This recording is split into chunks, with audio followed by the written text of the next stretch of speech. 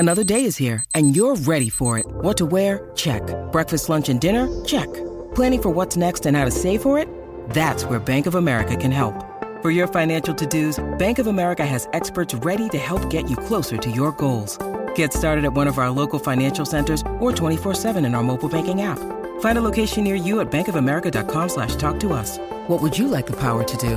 Mobile banking requires downloading the app and is only available for select devices. Message and data rates may apply. Bank of America N.A., member FDIC. Oh, we are. Holy shit. This is the show? This is the show, man. Yeah. If you've ever tuned in, You're doing a great job. you notice that it just starts like in the middle of a syllable. Yeah. He's heard. You've listened. Yeah, it's like Schrodinger's podcast. You know, you don't know if you're on a podcast. You have to assume both. Exactly. It's fun when we get people to talk about shit they don't want going out over the air. Yeah. That sounds like a great idea. And then we use it anyway. And then we use it anyway, yes, to ruin our careers. Well, thank you for coming in. I think I'm pretty on top of the scheduling here. This is actually going to come out during Beyond Fest. Oh, Clever of us. What? Clever of us. Very clever of us. I don't know. We've talked about having you on before, and it was like, yeah, we should do it. We'll get it. It's a terrible thing you do to people you know. We're like, yeah, we can get him anytime. We'll be fine. And in fact, Larry Karaszewski at one point sent me a text just out of the blue. He's like, hey, you should have Grant on. We're like, yeah, we're gonna have Grant on. We're gonna have Grant on.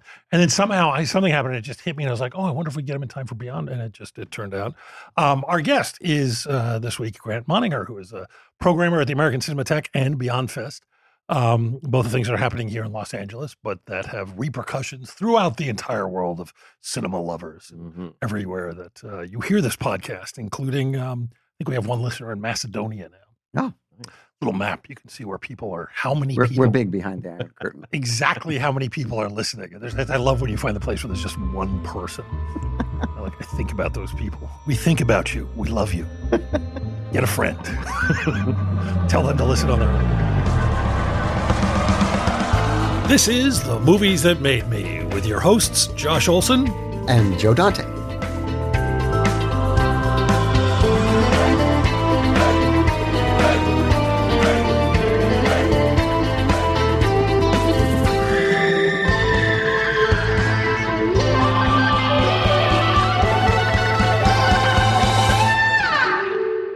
By the way, Grant here. Grant has been programming at the Egyptian for, oh my God. Oh, man. Over a decade. Yeah. 10 to 15 years of this. He's seen him come and he's seen him go. Yeah. Exactly. And the American now there are new changes. It's, yes. But the Cinematheque is such a vital and essential resource in Los Angeles. And, on weekends it will be now. Yeah. And it's at the Aero Theater. And the Aero Theater, correct. And personally, I got to say it's at the old Egyptian Theater. My own personal history, literally the first movie I ever worked on, the first time I saw my name on a screen was at the Egyptian. A bunch of us who worked on Masters of the Universe went to see it there in whatever it was, 1987. And then also had the premiere of History of Violence there, which is very exciting. Yeah. So I've gotten to spend a lot of red letter days at the Egyptian. It's a wonderful place. The Film Noir Fest every year, which is has been going on now since 98, I think. 21 years. Yeah, we're coming up on 21 years of that. I mean, it's a beautiful theater with an amazing sound system, an incredible screen, and the people who work there are just are. And most importantly, Beyond Fest. And Beyond Fest, which is going on probably as this drops. The dates on Beyond Fest are, I wrote them down, September 25th to October 8th. Right. Do you want to do a brief description of what Beyond Fest is? Yeah, it's the highest attended genre festival in the United States now. We sold 8,000 tickets in one day. We started out, me and this guy, Christian, we kind of made a deal. We said if you could bring the band Goblin in, I would do this fest. And I didn't trust that he could do it, but he somehow pulled it off. So I gave him 15 days, and we've just been working ever since. Was that the first one? It was the first one. That's how it all began. I would never have given anyone that theater had they not promised me they could bring Goblin in for 3 days. Were you there for Goblin, Joe? I don't think so. That was incredible. Yeah. That was amazing. They were great. So this year we got Richard Stanley coming out for Color Out of Space, Taika Waititi's Jojo Rabbit. We got Bong Joon-ho coming for Parasite, Elliot Gould for Long Goodbye.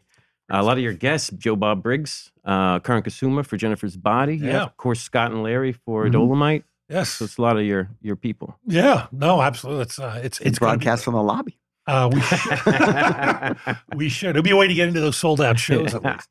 No, it's an amazing selection of stuff you've got this year, as ever. It's going to be a lot of fun, and you're obviously involved in all of this stuff because you love movies. Yeah, I love movies. You love movies. You've been watching movies for what? Probably most of your life, I'm guessing. Yeah, I've been watching movies I shouldn't have been watching at a very early age forever, and I think that's probably scarred me or made me grow in some sort of weird way. But that's what kind of I want to. My the point is, it made you. Exactly, it did make me. You guys had Bill Hader on here, and it was the movies that made Bill Hader, but I'm not that successful, so the movies are kind of suspect. Well, maybe you're still in the making. Exactly. That's right. The movies that are still making it. I don't even. We had a brief conversation. All I knew was I was like, Grant's going to be great. I don't even what do you want to do? He told me. I was like, yeah, great. That'll be fine. And I promptly forgot. Professional podcasting. Maybe Daniel Waters did the kind of similar thing, but I want to talk about experiences because my job is to show movies to people and give them an experience. Right. So I want to talk about a little bit of the experiences of watching films and how they affected me at certain ages or places in time. Fantastic. And how different they are when you watch them in a theater with an audience. Well, I don't think I'll ever get that feeling of watching The Naked Gun at 13, where all I loved was the Marx Brothers, Monty Python, and baseball. And I was laughing so hard that I was the part where Mel Allen's doing the How About That, and the guy gets hit by a car in second base, and then a lion attacks him.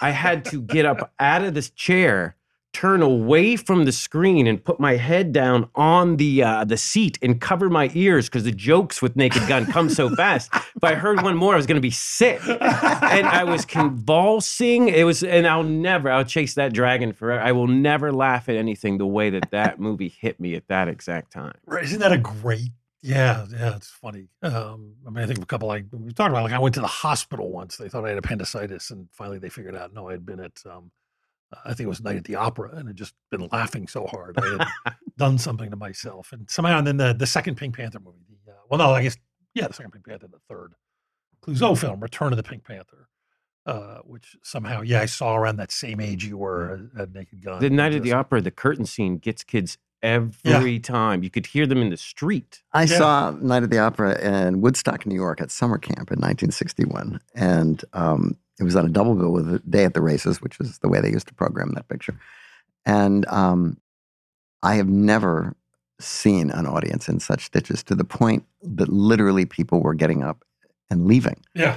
Going up into the lobby because they were laughing so hard they couldn't breathe. Yeah, that's the feeling. And yet, so I said, well, this is obviously one of the funniest movies ever made. So I got a chance to take some friends of mine, I was in college, to a theater in Philadelphia to see it. And it was an old theater run down underneath a trestle. And there were like 3 people in the audience. And of course, it just sat there. Because it's made for, it was scientifically timed for audiences. Yeah. I mean, they went to a lot of trouble to take it out on the road and leave spaces for the laughs. And it's a fine-tuned machine. And when you watch it by itself with nobody there, there's these big, long stretches of, nobody's saying anything, It's one of the movies that I always use as an example of it's not the same movie if you don't see it with an audience. We show it every January 1st. We start, and we've done that for 15 years. My whole time there, we do a Marx Brothers double feature to start the year. And there's so many kids. It's like the greatest way to start your year you can possibly get. That's great. Have you ever noticed that movie starts in the middle of a scene? Yeah. The credits are over, the director credit fades out, and then it cuts directly into the middle of a scene with Groucho and maybe Margaret Dumont, as if at the preview somebody said, well, we've got to take that out. And they didn't bother doing anything but just cutting it. It's like the podcast. This is Thalberg. I mean, these pictures are supposed to be finessed, Yes. But I've talked to people over the years and no one has ever seen anything other than that beginning. That's hilarious. So I want to explain the lengths at which we went to as when I was a kid to see movies in the country. So I grew up in what you would say the country, but you wouldn't say the country, you'd say the woods. We were surrounded 360 by trees for like miles. And we weren't just away from people, we were in a valley. So we were also away from the sky. And you could not get television reception because you were in a valley in the middle of nowhere. So my family had built this device where we would take a TV antenna to get television because we were obsessed with television. We would take 2 poles and then we had another pole and then put the aerial into the antenna on there. Then we had to dig fence posts that went a mile down through the woods with 2 wires that would go all the way through the woods into the 4 televisions that were of various kinds into the house. And then it would snow, and then someone would have to get out. And I think this is what gave me my job because I was like 5 or 6, so we had to use a CB system. So if the antenna was turning in one place, it went to West Virginia, and you could get like 24, so you could watch Blake 7 or Doctor Who. And then if you turn it the other way, it's going to Pittsburgh, and then you get 4 and 2 and 7. So my brother and my dad would be on the CB, and I'd be like 5 or 6, and they'd go, all right, we're turning the antenna an inch. And I'm like, all right, 2 has doubles. 4 looks good. 7 has some snow. 11, I don't know. And then you have to go like, well, 9 and 11 are both NBC. So then I'm trying to do that math in my head.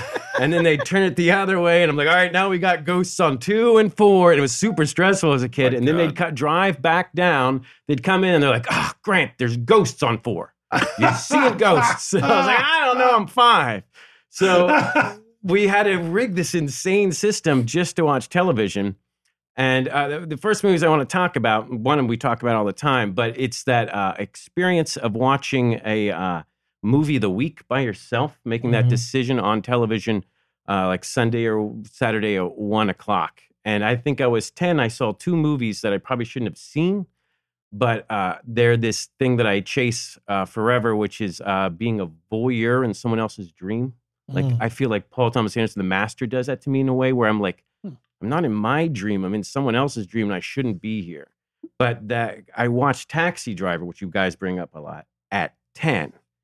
And there was the music, just all of that feel at 10. And you could relate to Travis Bickle as a child, like him being rejected with the Chris Christopherson. I remember feeling such empathy in like my body, and that they would give commercial breaks. And I was like, whew, thank God.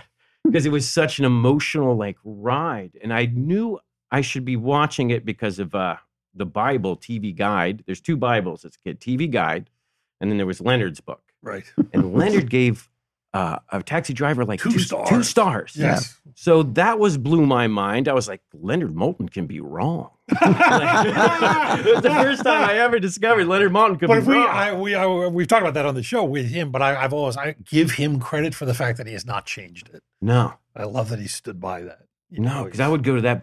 He gave Gremlins 2 stars too. Has he stood by that? Oh yeah. Son of a bitch. Leonard Moulton Wait, can then be you wrong. put him in the sequel. Well, no, I put him in the sequel. I said, we're going to kill you in the sequel. Do you want to come and be killed? And he said, well.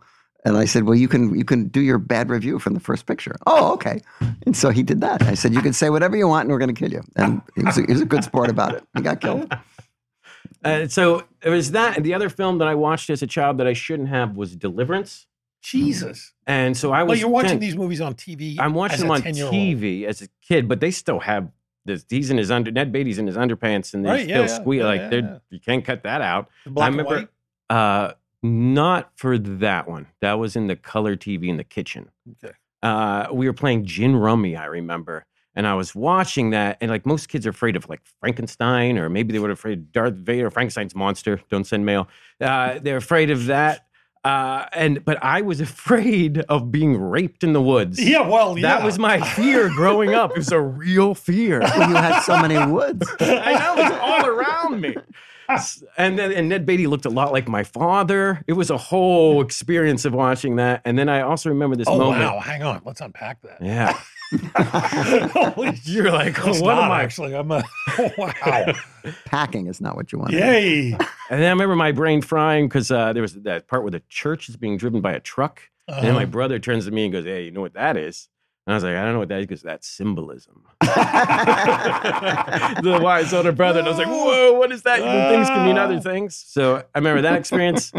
There's a traumatic experience with Invasion of the Body Snatchers, which the original. Okay. So I was watching that at my grandma's house at 1, and it was like the early 80s where you can just leave like a 10-year-old at home and say, well, let's go.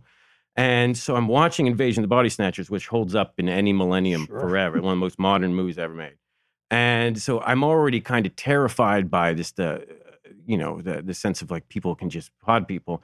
And I'm at her house, and usually a car would go down every hour, 2 hours. No cars went down. And I'm just in the middle of the woods, nothing. So I'm starting to get a little freaked out. And then the phone rings. I go and I remember I pick up the phone, no one there. There's no one on the other side. It was horrifying. So those are the ones I remember. And of course, Bad News Bears, things like that, which I love. Best thing about Bad News Bears, Marta Matthau throws that beer at Tatum O'Neal, never apologizes. She just owns up and is like, adults are idiots. There's not that scene where you would have that. That's my favorite. Right. Yeah, good point. But I had real life fears of that.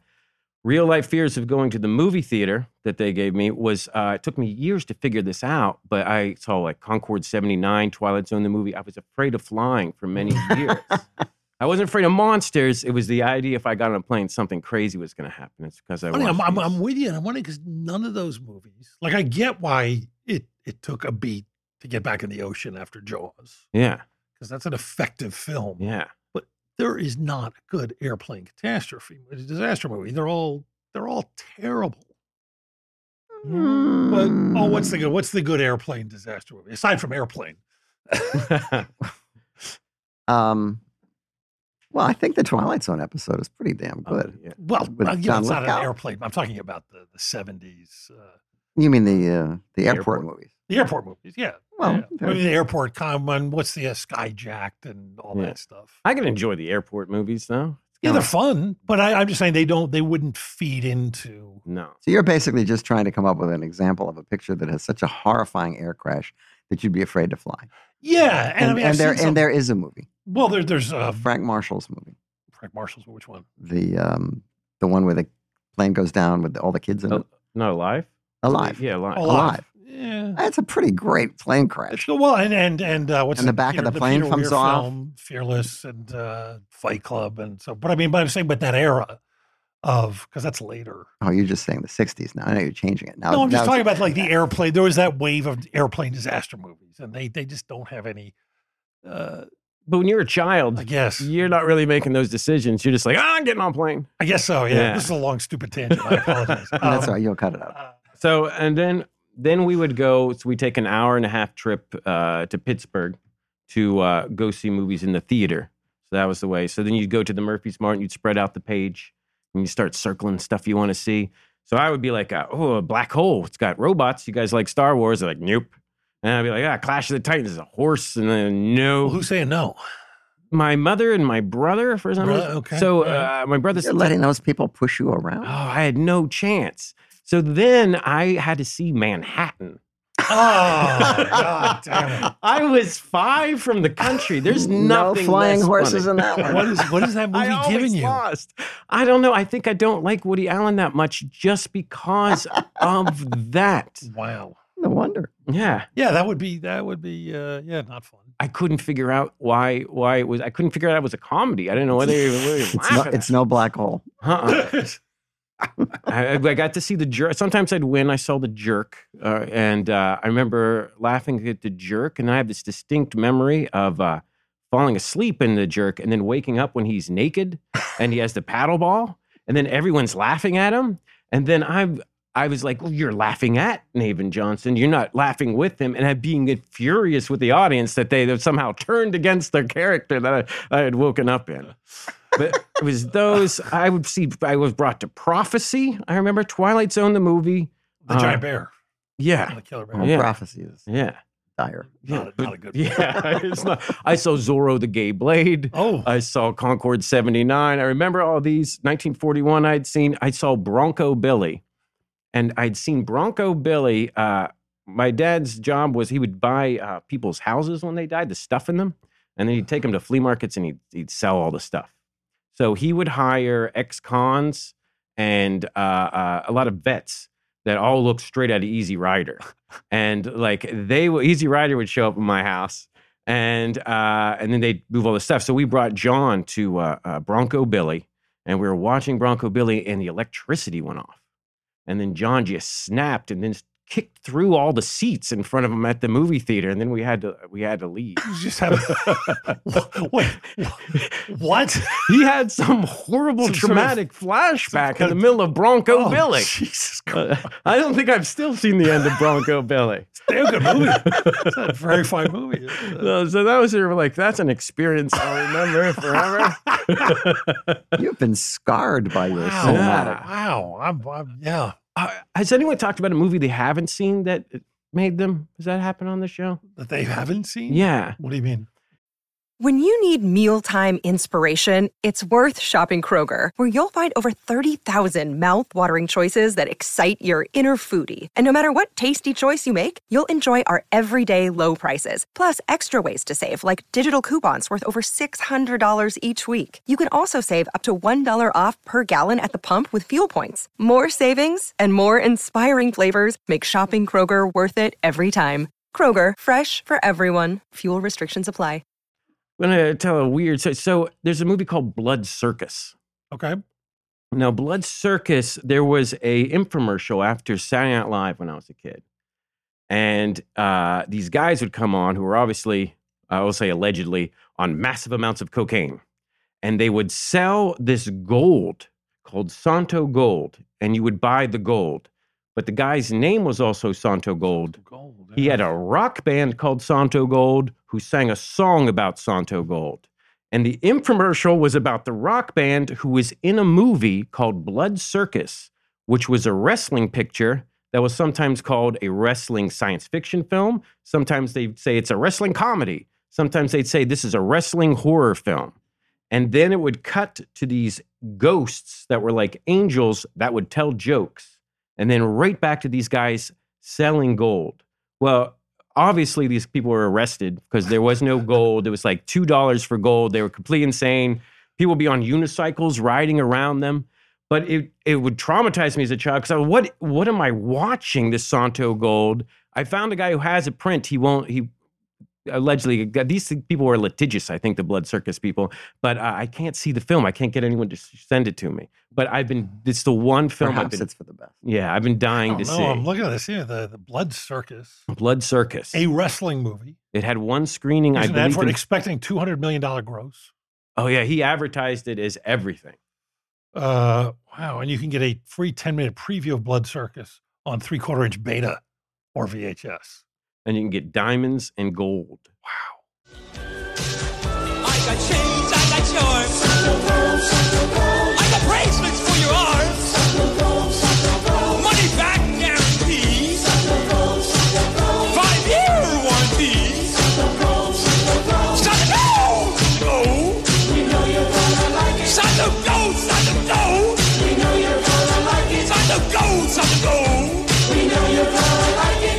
24 carats on the road. Yeah, and his only credits are as himself in Blood Circus and as the composer. Yeah, they were all like arrested for mail fraud and stuff. Allegedly, these guys were.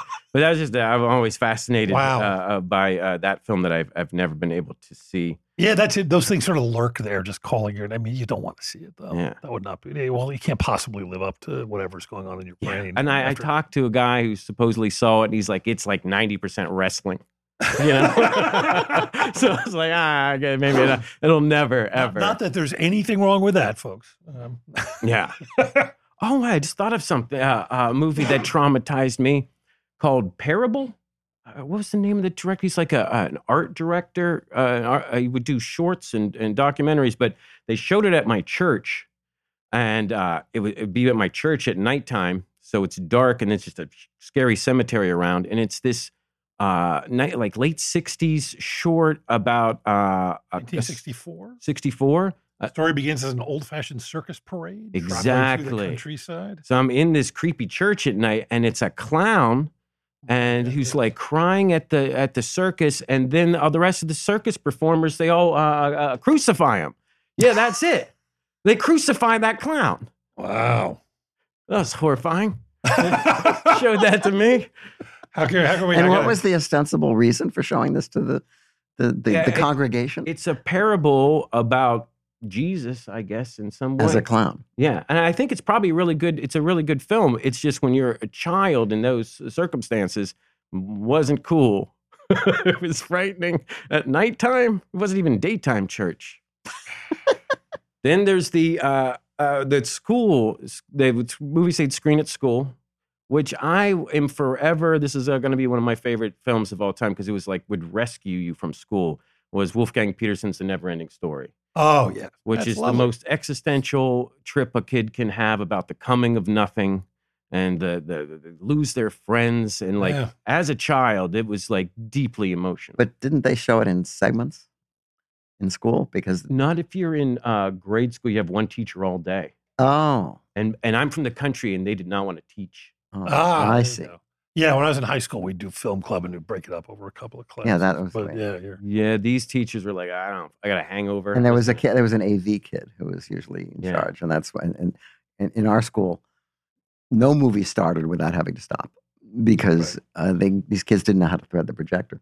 And so the picture would start and then it would flutter, then the film would rip, then they'd have to turn the lights on, then the splicer has to come out, then they put it back in. And by the time these poor prints were sent back to wherever they came from, I mean, they were completely beat to shit. yeah. And because AV kids just didn't want to be an AV. They didn't want to do anything. So they didn't do anything. And it was a nightmare trying to run anything there. They weren't union. I'm marveling at this. To get back to Parable, I'm sorry, but yeah, they kill him. Yeah, they kill The him. clown takes the place of Magnus as human puppets, allows himself to be strung up and killed. Ugh. Magnus, who's apparently the main bad guy, falls into remorse, trying to reanimate the clown like a marionette. But the clown's work goes on in the form of his followers. It's Forsberg. That's his name, right? Something Forsberg? Forsberg. Something sounds about right. Rolf Forsberg. Yeah, Ralph Forsberg. And one other. Sounds fantastic. If anybody has Parable, Yeah. get it to us. Our teachers in the country didn't want to teach. So I had one teacher, he eventually died having sex with a lady that wasn't his wife. He was a mean guy. So that's when he would show us Troll. He would show The Money Pit. He would just rotate these like daily and not Wait, teach. why? Under what pretext? No one was watching. On VHS? VHS at this time. Troll. I mean, there's absolutely no Connection. educational value to Zero. showing Troll. Troll, Top Gun, The Money Pit, and Whatever he rented. yeah, Whatever he had we rented from- Then we had one teacher. I think it was the same guy who we were studying Brazil, Mhm. and I think he showed us Green Ice. Oh my God, with Stuart Granger. It's like the one with who is Green Ice. Omar Sharif's in it. I remember. Oh, isn't it It's like an 80s. I f- It's about Emerald. It's like a Colombian assassination, and there's taking emeralds from Africa. Green Ice, 1981. Green Ice. Ryan O'Neal. Yeah. Ernest Day directed. John Larroquette's in it, I think. Ann Archer, Omar Sharif, John Larroquette. Philip Stone from The Shining. But Wow. we were studying Brazil. British movie, I think. Is written by Edward Anholt. Edward Anholt. He was Anholt. he was a major screenwriter. Oh, well, But, you don't know the film though? his mistake I never was it was Brazil. He thought he was running the Emerald Forest, I've determined. Oh, And Green Ice was about emeralds. right. So somehow he just showed us Green Ice. Natural I thought he was going to show mistake. you Brazil. Yeah, that would have been better That call. would have been best.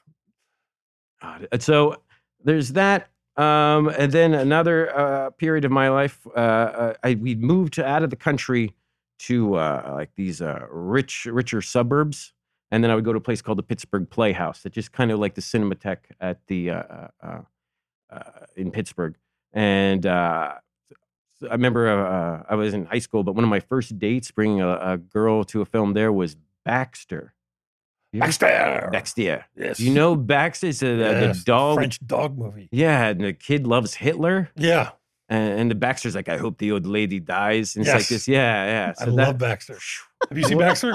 I've seen He's that. the dog that hates. Yeah, he's like, I hope this kid drowns in the pool. So, and that. Somebody, I Yeah. feel like years ago, that's one of those movies you heard someone was trying to remake over here. Oh, Just like, wow. That would be a catastrophe. Yeah, it's his accent too that really Yeah. makes him arrogant, you know? Yeah, exactly. You have to keep that. Yeah. And now it's comedy though, because it's not a French film. Yeah. And they would always run 2 trailers, Tati Danielle, and then they'd write Dirk Bogarde is Daddy Nostalgia. And that was every for like a year I saw those trailers. I'll never get them out of my head. Have you ever seen either film? No, I actually have not because of that. There's no way I'm coming near those. So that was an experience. That's where I saw Blue Velvet and that kind of thing. And then I'm going to jump around in life where I discovered things. But then I finally went to Philadelphia. I actually went to theoretically the same college as you did, University of Arts in Philadelphia. Oh, wow. Yeah. Okay. Yeah. So when I Friends would who get teach there. film books out of the library, the last person to ever check them out was you. People don't read. So there's this place. Totally true.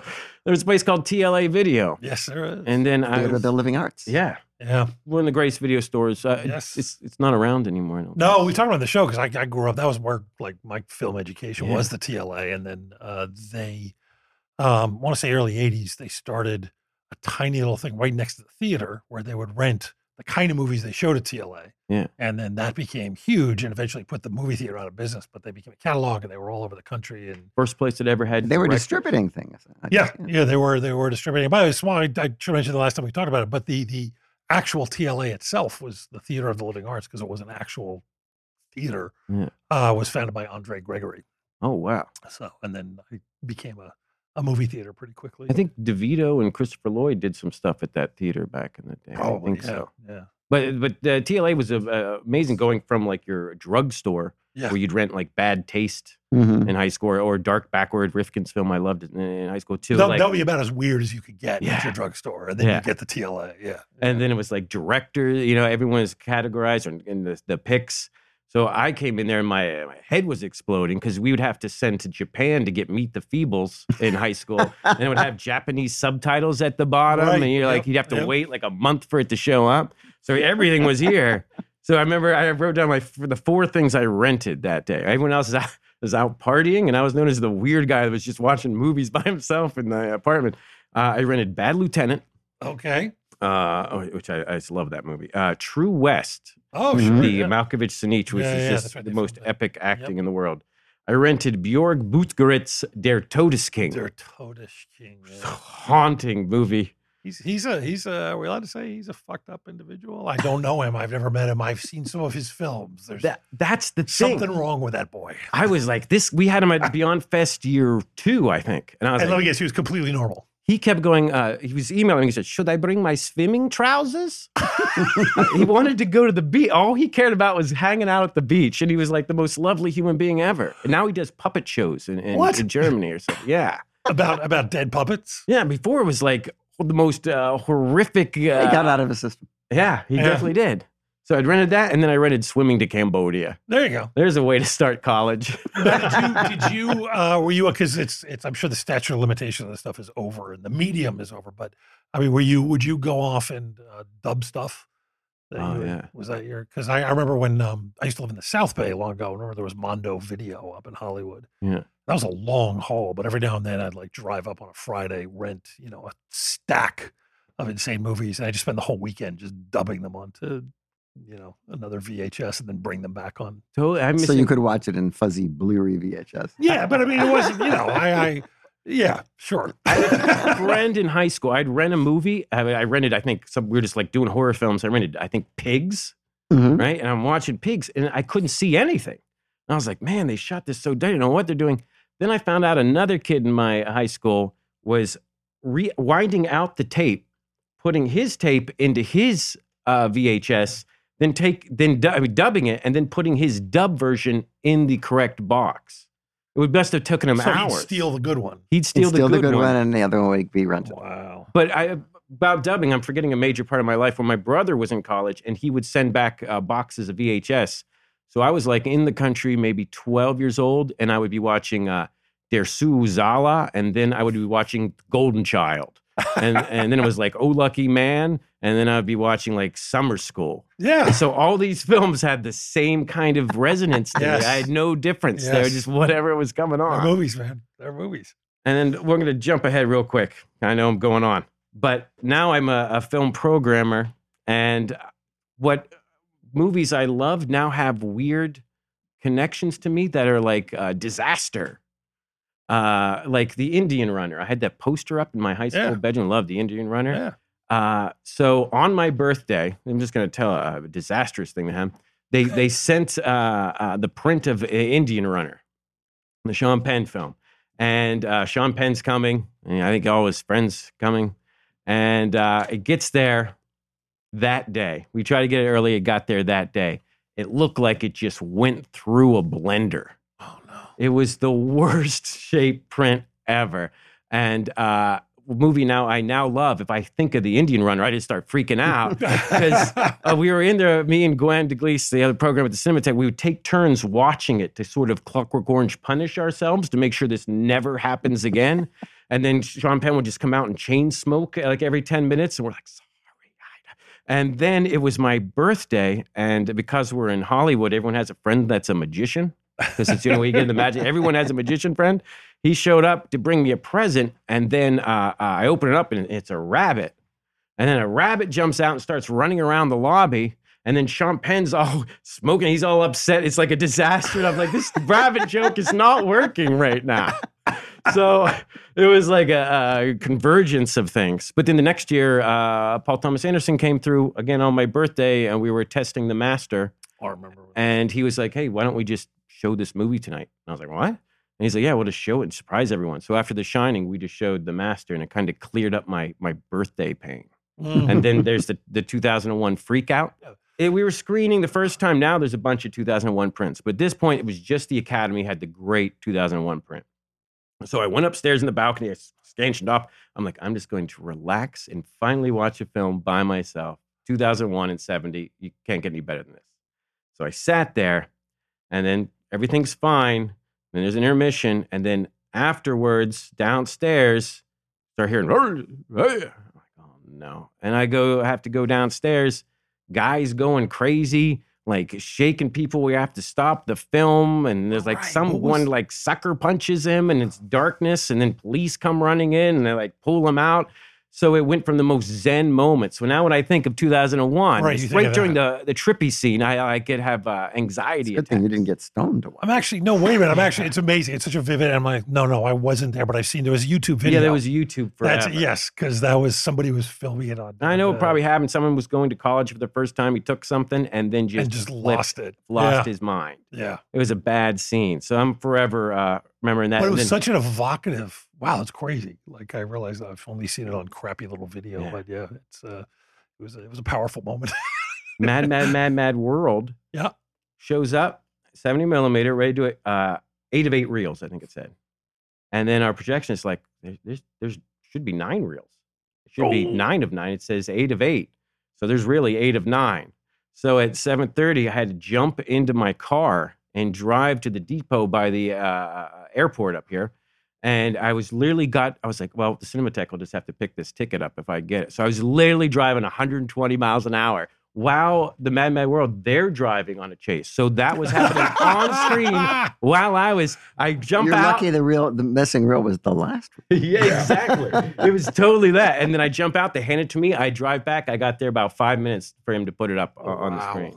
I don't know. I think people don't appreciate what goes into, That's what happens. Showing the movies.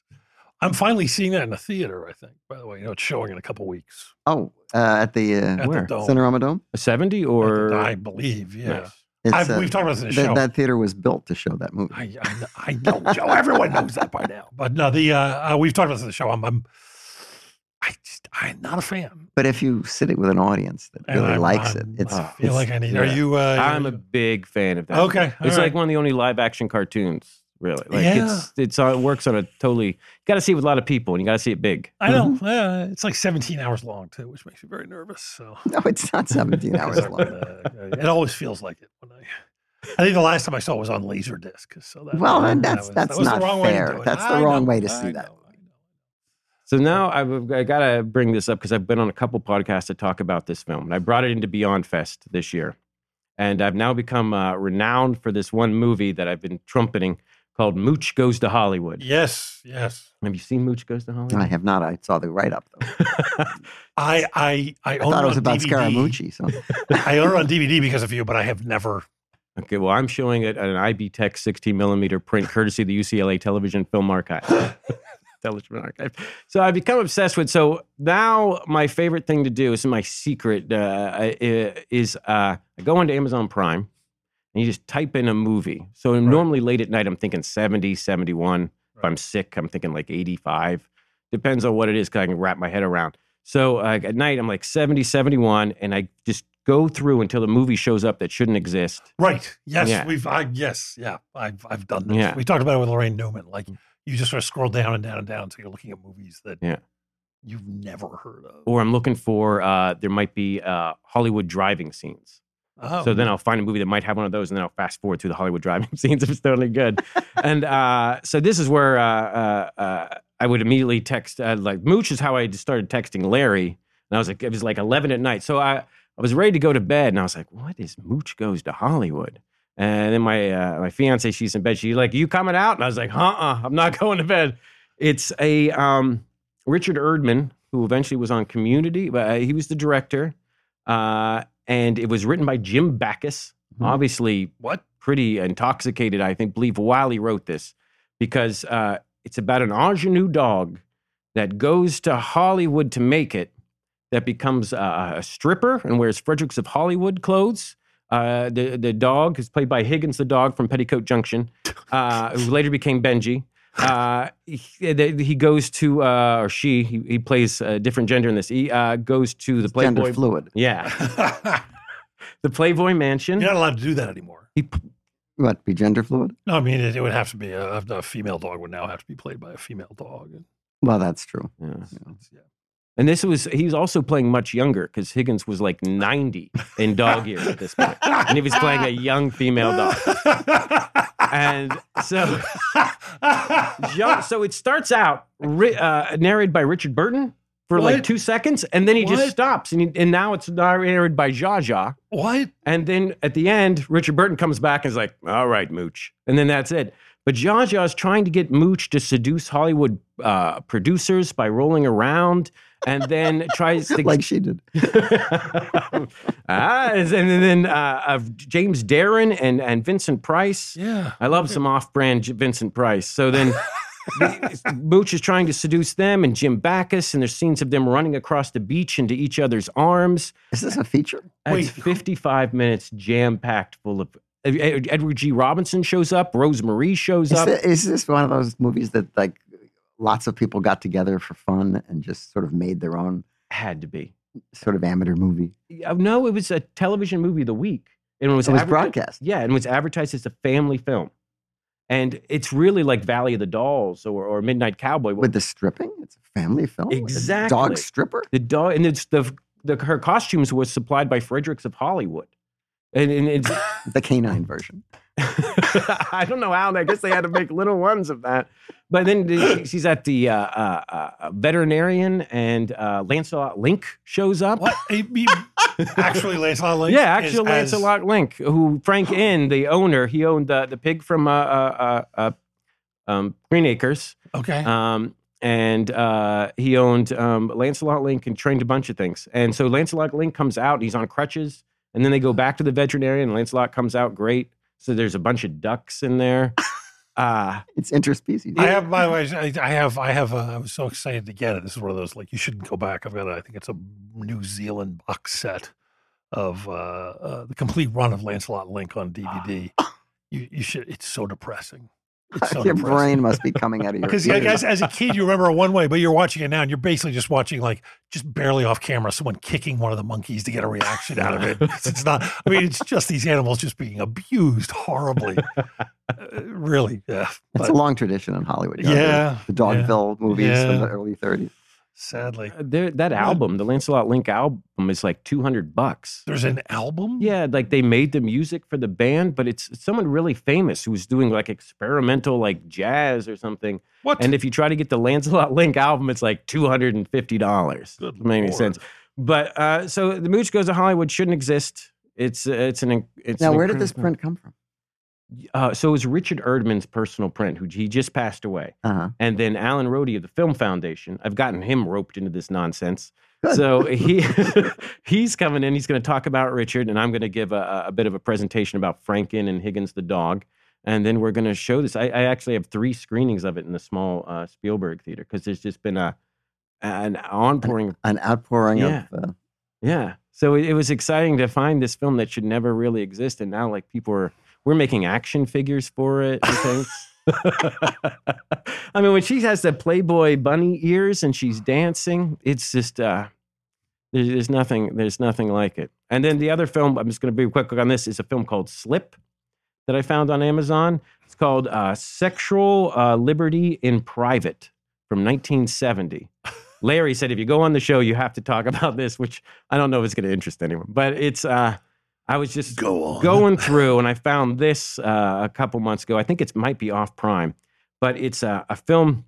This young girl, this mother drops this young girl off at a house and he's like, take those baked goods in. They ordered baked goods.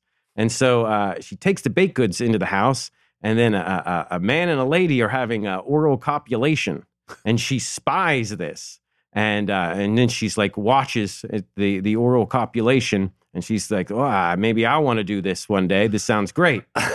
So then what happens is she does the oral copulation with her boyfriend. Her mother finds out, and she's like, where did you see? I didn't tell you about this. She's like, I was delivering baked goods.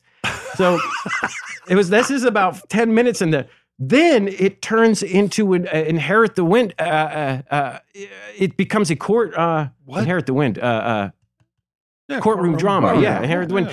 There's now an hour courtroom drama about oral sex and sex you're allowed to have in the privacy of your own home, which is the most boring film ever. It's like the opposite of porn. It was like, hey, I'm going to make a movie about a blowjob. And they're like, well, that'll be exciting. He's like, no, it won't. I really recommend watching it. This. It's done like MASH. It's like S.L.I.P. Wow. Slip. And this Should was exist. distributed. Yeah. Somehow. It must have played drive-ins or somewhere. I mean, it was a film. Sounds like The Chaser. It's the movie the drive-ins used to put up third so that people would leave and everybody could go home early. Oh, they would leave. Then once that courtroom drama starts, you're like, what am I watching? Wow. Yeah, and this is on Amazon, you say? Yeah, it's on it. Has anyone seen, you've probably seen this before, The Baron of Arizona? Oh, yeah.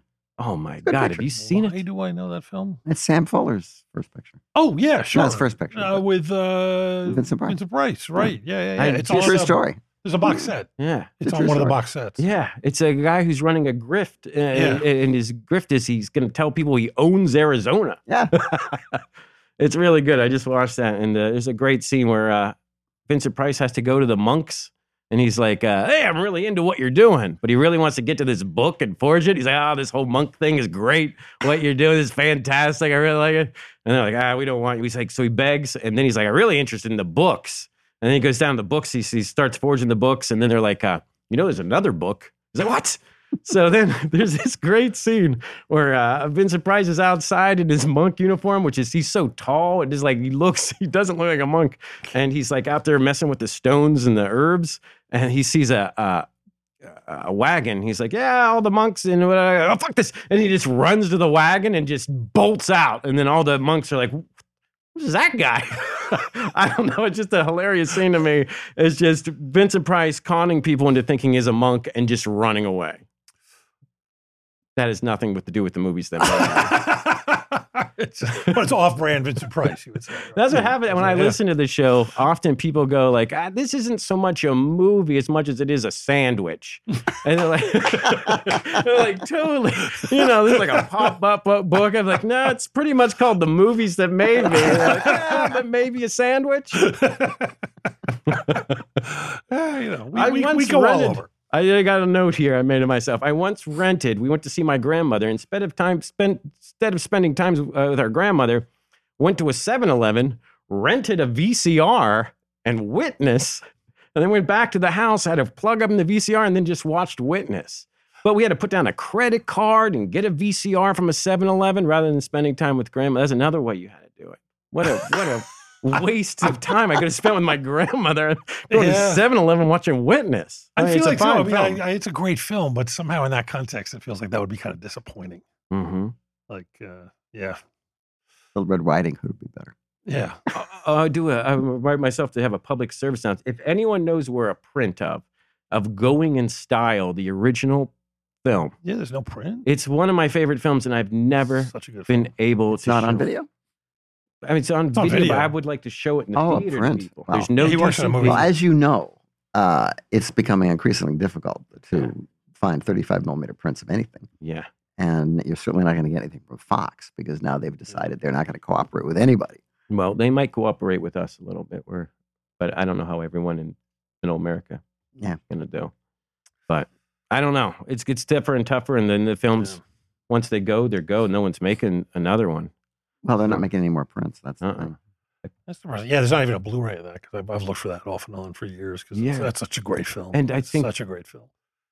It was streaming somewhere. Was it Warner that put it out? I don't know. Someone was streaming and I got to watch it. And I just love George Burns' performance. It's probably maybe it's on Warner Home Video streaming. Yeah, but I would love because he's so not George Burns. Oh my god! For once, I mean, it's actually getting to see him actually act, and he's lovely in that film. It's like I won't be that relaxed when I'm dead.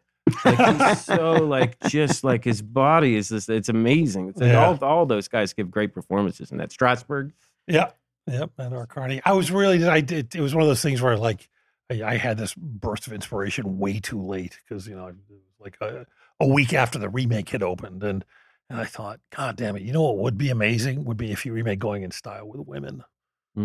Like if it was like, that's a good idea. That would have been really. There's something about doing it again with just different old guys. But never saw the remake. I didn't see the remake of Bad News Bears. Never saw the remake of Day the Earth Stood Still. You haven't missed much. There's something, you can kind of tell when it's, when it's going to be okay and when it's not. I did see the remake of Invasion of the Body Snatchers, and that was good. That was all right. Yeah. Which one? The first one, the second one, or the third one? I like Kaufman with like a. The Ferrara one has its defenders. I didn't think it was awful, but it doesn't match the one. Every generation gets their own Body Snatchers movie. Yeah. Or should, as opposed to just living through it. The Other. Well, that scared the hell out of me as a kid too. I shouldn't have seen with the Mulligan film and then and Uta Hagen. The Strasbourg made me think of Uta Hagen when the kids had to meld their mind into the crow or whatever and fly around. That shouldn't have saw that one. That was really horrifying. I guess it's just somehow that seems more, par for the course for a kid of like, oh, it's a scary movie for a kid. I'm still stuck on the 10-year-old watching Deliverance and Taxi Driver. That's They give me new things to fear. Yeah. What was scary was Matilda. The Elliot Gould, Robert. The boxing kangaroo movie. Yes. What? Have you seen it? No, I thought. Is that based on a Roald Dahl story? No, I think that's the other one's the one Danny DeVito. Yeah, that's why I thought you were going with the Danny DeVito one. No, I'm talking about it's a boxing. Joe's right. It's the boxing kangaroo film with Robert Mitchum and Elliot Gould. And the kangaroo's face doesn't move. It's like the uncanny valley of kangaroos. Because it's not real, right? Yeah, it's not real. So it looks like it looks like Lovecraft. And it just goes around with like the same expression constantly. And Mitchum seems like he must have been high. He's like, why am I in this movie with this kangaroo? But if you look at these pictures of, I own a lot of the lobby cards from this film because I'm obsessed with the look of Matilda. It's horrifying. Is it a guy in a suit? Yeah. Guy in a suit. Guy in a kangaroo suit. A kangaroo suit. And I think he has boxing gloves. He you don't really see that boxes. every day. No, you don't see that at all. I think it was shot in like Seattle or Portland. Some weird thing. I don't know. That was another movie that made me. I think I've gone through my list of movies that had horrible impacts on me. Did any movies have any good impact? Well, I mean, they're all good impacts. They're just like, better get ready. Better get ready for life. There's a lot of weird stuff out there. Oh, I wrote a note about how a lesson I learned in high school. I worked at Suncoast Video in high school, and there was a film on VHS, Good Times, which I believe Mooch was for a while. A Fat Guy Goes Nutsoid. That guy goes I've never nutsoid. seen it, but Isn't I have. that a trauma? Maybe I they have picked heard it up. I just remember watching it. Have you seen it? And I rented it because we were like, we got to see this. It's a guy going nutsoid. It's not even He's a just fat nuts. guy. Yeah, if we just called it Fat Guy Goes Nuts, not interested. But whatever, I want to know what nutsoid is. And then we rent it. The guy's marginally overweight, and he goes maybe a little crazy. Doesn't go nutsoid. I learned that lesson early. Wait, what is this? It's listed as a TV show. No. No. Very odd. Oh, it was on Up All Night. They did episodes of, Fat Guy Goes Nutsoid and Heartbreaker were the double feature on Up All Night, but there's no actual listing for Fat Guy Goes Nutsoid. What? I'm on IMDb? Yeah. As a movie? It's a movie. It's a played movie, theaters. Yeah. There's listings for things that Don't exist. Don't exist. I know that for a fact. I've had friends who have injected stuff in there over the years. And Oh, that's so sneaky. Well, I did it. Have I talked? Oh, it's a terrible thing I did to the director of my first movie. This was back in the early days of IMDb when it was easy to do. And I went in and I just gave him an entire filmography that no self-respecting filmmaker would want. Let's just leave it at that. And it was up for years because he was not, again, this is 90s. So it's like not everybody was completely conversant with the internet. And I think finally he caught into it around 1999 and they all came down. Didn't you and Daniel Waters have... Oh, for many years. I'm so disappointed it's gone now. There was, so when you do red carpet, I mean, it's like the photographers are there. And it's like, obviously, if you're George Clooney, they know who you are. But if you're, some schmuck like me or Dan, they take your picture. And I guess they have little microphones in the cameras and they go, Josh Olson, Dan Waters into the thing. And Dan and I were doing a red carpet together. We were at some function at Comic-Con for Anchor Bay. We both had things coming out from Anchor Bay and we were doing a panel. So we did this red carpet. And then IMDb doesn't, I guess you can get to them and have them run your picture. You have to pay or something. But for, other people, if they can easily grab one, they just throw it on whatever it is. And for some reason, for many, many, many years, if you looked up Daniel Waters, writer of Heathers, Batman Returns and stuff, there would be a picture of me on the red carpet. And it gave both of us much pleasure for a long time, but they caught it. Wonder how many jobs he lost because of that. Hey, I look like he got a few.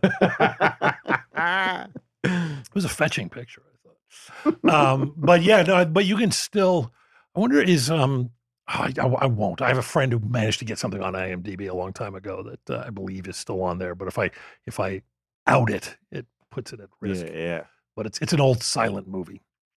A real one? Or No, one? it's a fake one. Fake And then when he also used to work on the, what was it? It was a big hardcover multi-volume encyclopedia of film. He says, and they would do a lot of that stuff with old silence. They would just make them up. And, Oh, wow. yeah. And then so that seeps into, years later to internet databases and stuff. So there's all these things out there that are not real. So you can't trust them. But yes. So that's it. Those are all your traumatic experiences that I watched. Look at his shell of a man. I watched Sylvia Scarlett recently. I don't even know what that is. I don't like ragging on films unless they're like 80 years old. Sure. George Cukor blew it. But I think that's been considered a fact ever since the picture came out. Yeah. I mean there aren't a lot of fans of Sylvia Scarlett. It just doesn't work. But 3 years later, he does Holiday, one of the greatest. No, it's a great cast. movie. But Sylvia Scarlett is just as a story, and with the casting, it's a 1-2 punch. I mean, it's an absurd story that doesn't work. So you got to see that, Josh. That's because it starts out about grifting again. It's like 10 minutes about grifting, and Hepburn's on like an ocean liner, and she looks like David Bowie in like a hat. And then they're like, forget grifting, let's put on a show. And then they start touring around putting on a show, and you're like, you were like in House of Cards or whatever. And now you're putting on a show. Anyway, don't watch Sylvia Scarlett. Let me ask you this, and if it goes nowhere, we'll cut it. Were you, did you do the Q&A with Michael Cimino for Thunderbolt and Lightfoot? No, I That bet so you that was traumatized me, or? Bet you that was FX Feeney because they were tight. Oh, that could have been. It could have been. Okay. No, I think I've told the story where Cimino came out and sat on the microphone and proceeded to talk. But I don't think it was that. It was somebody who was not comfortable enough with him, because it's like, here's this giant filmmaker and you're sitting there and like, how do I tell him he's sitting on a mic? But for about 5 minutes and it was, you could hear, And I realized we're all sitting here literally listening to Michael Cimino talk through his ass, which was amazing. I worked on a Cimino short kind of for 5 days. He shot at the Arrow for and the Coen brothers did their short. That's right. Yeah, took them 6 hours. Cimino shot for 6 days. He was dolling down the steps. When the legend becomes there you go. Yes. It was amazing. It was really that. He was dolling down the stairs, and the thing flew up, and we had to catch him because he was going to fall. And then he went out on Montana Avenue. He's like, I want you guys to hear the music we're going to play. And he played it at 10 out of a convertible. Like people were coming out of stores screaming. That was a wonderful experience. And take the roof off of the theater and move it across the street. And that was when it was Michael, not Michelle. Yeah. Wait, did that happen? Is that real? Happen? I think so. I thought that was just a rumor. He looked very Rod Stewart when I saw him. Okay. All right. Go out on a whimper. Grant, thank you so much for coming and joining us and sharing these with us. And there's so many titles now that we have to look for. I mean, the Mooch title. The Mooch. I know. Got to see Mooch. I'm debating now whether or not you're showing it like 5 times or something. Well, it's a popular demand. Yeah. I mean, this at this year's Beyond Fest, but if you can't make it, it's on Amazon Prime. Who's got the rights to that? Maybe they should just put it out as a... Yeah, I think a bunch of people, I sent to some guy that seemed to have the rights, and he said, okay. I can't even remember the company. They should put it out. Yeah, I would love to. That's one film I would It's got so many iconic people on it. I mean, all these different people would want to see it. Oh, my God, yeah. Yeah. Well, no, I've got the DVD based on your mania for it, but I'm just debating whether or not I'm better off coming to see it at the Egyptian or just gathering together a bunch of drunks and throwing it up on the big screen. Either way, I watched it by myself in the middle of the night, so you're going to be good any way you watch this. Sounds awesome. Well, thank you for joining us. We'll see you and at the movies. Many of you, yes, at Beyond Fest. Thanks, Grant. Go.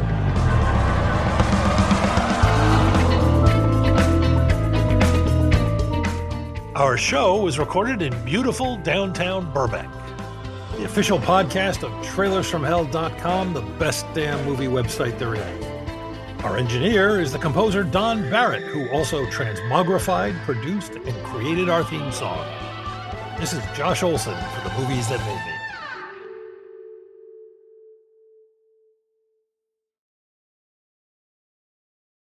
Hi, I'm Neil. And I'm Ken. And we are from the Triviality Podcast, a pub trivia-style game show where a lack of seriousness meets a little bit of knowledge. Join us each week for an hour-long game of general knowledge trivia featuring special guests from around the world, plus tons of extra themed episodes.